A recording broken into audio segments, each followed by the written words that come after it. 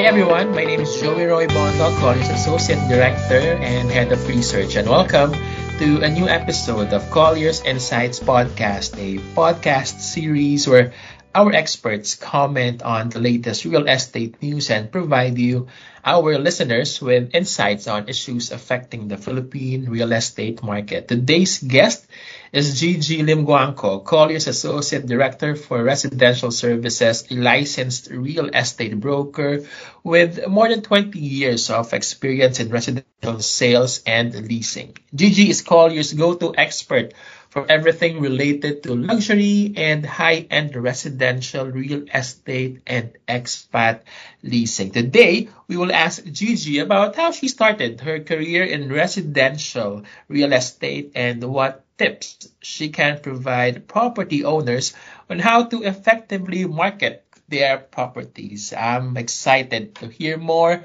so let's go ahead and ask Gigi. Hi, Gigi. Welcome and thanks for joining us today. Hi, Joey. I'm glad to be here. Thank you. Now, please walk us through your career as a real estate broker and how did you start in residential leasing and sales? Hi, Joey. I started my career in real estate in Rockwell Land in year 2000. We handled the leasing of the first 5 residential towers in the west block of Rockwell with about 700 plus units. And we also closed some condominiums for sale in luxury apartments such as Rizal, Manansala, and Luna Gardens. In year 2002, one of my clients, I had an opportunity to work for a moving company and I helped establish the relocation services. This allowed me to know the local market for expat housing, where we deal with owners and tenants. So before, I used to handle Rockwell as the luxury apartment. But this helped me know more about the local market in Makati and BGC. After that, in year 2004, I worked for CB Richard Ellis, where I was hired to do residential leasing. And then I obtained my license for real estate brokerage. So starting with Rockwell, I already knew that I had a passion to work for real estate. It is a very dynamic type of job. And in spite of all the stresses, I end up continuing my journey here in real estate. Thank you, Gigi. Now, tell us what's awesome about your job at Colliers Philippines. What's awesome about my work here in Colliers are the people that we collaborate with on a daily basis. And of course, the clients that we service and create relationships with. Our service here in residential is very personal. That's why it is never the same. It is very dynamic. We get to meet people from several cultures and communities, and we enjoy vast learnings from our clients. Having this type of work, we learn so much from the values of our clients, and we learn to customize, adapt our service offerings in a way that is beneficial for them. Thank you, Gigi. And as we always say at the Colliers, we help accelerate our client success. Now, I want to wear my market research hat and ask you, has expat residential leasing picked up? Are expats really back? And which locations do they prefer? We have observed the leasing market pick up this year compared to the past 2 years wherein we are at the height of the pandemic. I think this is attributable to the easing up of the restrictions on COVID protocols related also to the buildings, to the villages, and also to the government regulations as a whole. I think the expats now are more inclined to come to the Philippines because they find it safer. I mean, a lot of people are already vaccinated. And at the same time, it's healthier to travel now. Locations that is mostly preferred by expats, as we have seen, have not changed. And most of them are still very much inclined to go to BGC, primarily because the schools for the children are there and it is offering a lot of establishments on the restaurant side, on the shopping side, and leisure side.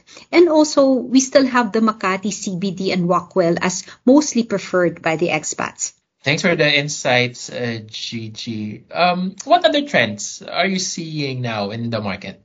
In real estate, if there is one thing that is constant, is it's never affected by the pandemic. If I may begin with that, people now, because of pandemic, they now are able to move from the cities to the suburbs. So we can see a lot of people that are owning condominiums here, wanting to purchase properties in the villages outside the CBD, such as in the Calabarzon area or in the north. They would like to enjoy nice mountain view. They would like to enjoy fresh air. And at the same time, if, people are still on the lookout, should there be any lockdown? So they tend to purchase outside of the CBD. The condominiums within the size of about 2 to 3 bedrooms, those have been constantly in demand in the CBD areas.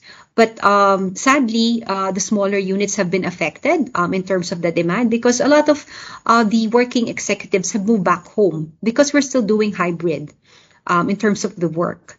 And right now, we've also seen a lot of buyers looking for more space. So now they're upgrading. If before they would like a 1 bedroom, now they make sure they have another room for their office. Or if they have children, they want to make sure that there's an area for schooling. So this is really not only that, but it's more for the family safety in case there's anything that happened on the health reason side.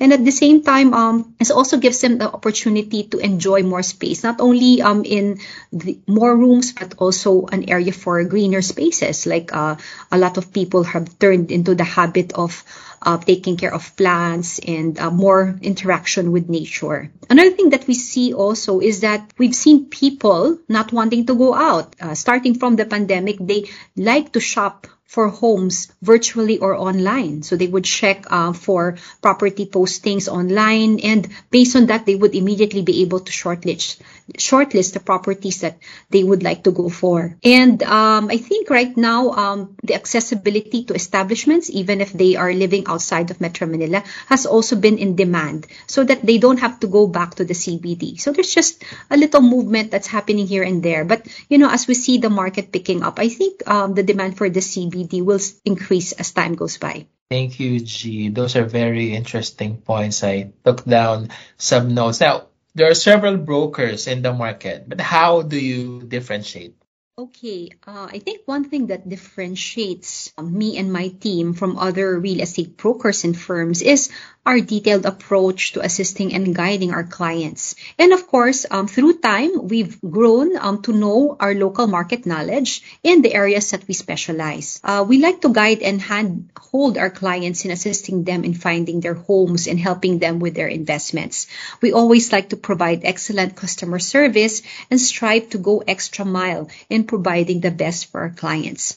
With this, we've seen clients stay with us with their leases, and we've also seen that we've had long-term relationship with the owners of the property who'd like us to offer their properties to tenants and to buyers or sellers. Thank you, G. Now, I know that you have a lean but mean team. How do you manage your workload? Well, yes, Joey, I would have to agree that we are a small team, but we consider our team lean but mean team. The reason for me saying that is that we make sure that our team is well aware of each of our tasks and roles. So we try to take advantage of the strengths that we have in the team and to make sure also that we manage our workload. One thing that we do is we have checklists, and we make sure also that if it's important, we copy each other in the correspondences that we have with our clients so that we go forward together. And this one allows us also to create long-term relationships with our clients because, they know that when we speak, we are all saying the same thing together.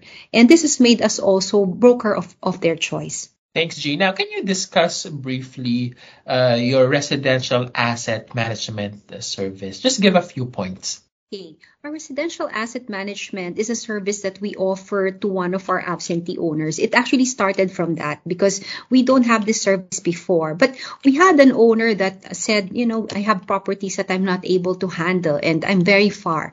That's why we started with a few units here in BGC where we are managing the owner's assets, and we provide solutions in helping the client manage, do their preventive maintenance, and at the same time find tenants. So with this service, we've retained the service agreement for this client for quite a long time.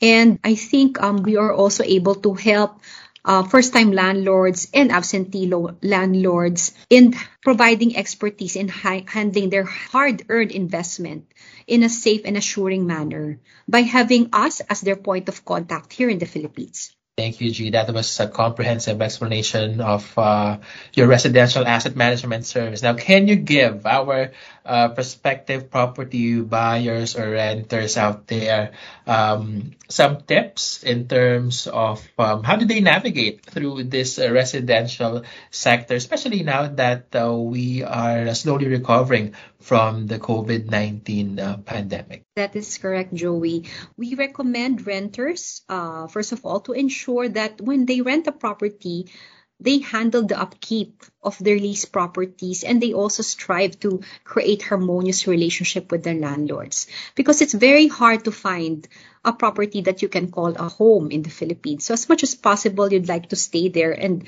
as much as possible, you'd like to own up and be committed to the accountability based on contract. On the other side, for buyers who are looking for investment, we encourage buyers to look into high demand areas that has leasing activity, such as central business districts that has high employment in terms of location of their investments, and to look for properties with good brand and building management. Because at the end of the day, the longevity of the property is based on how the developer carries a good brand and manages the property in the long term.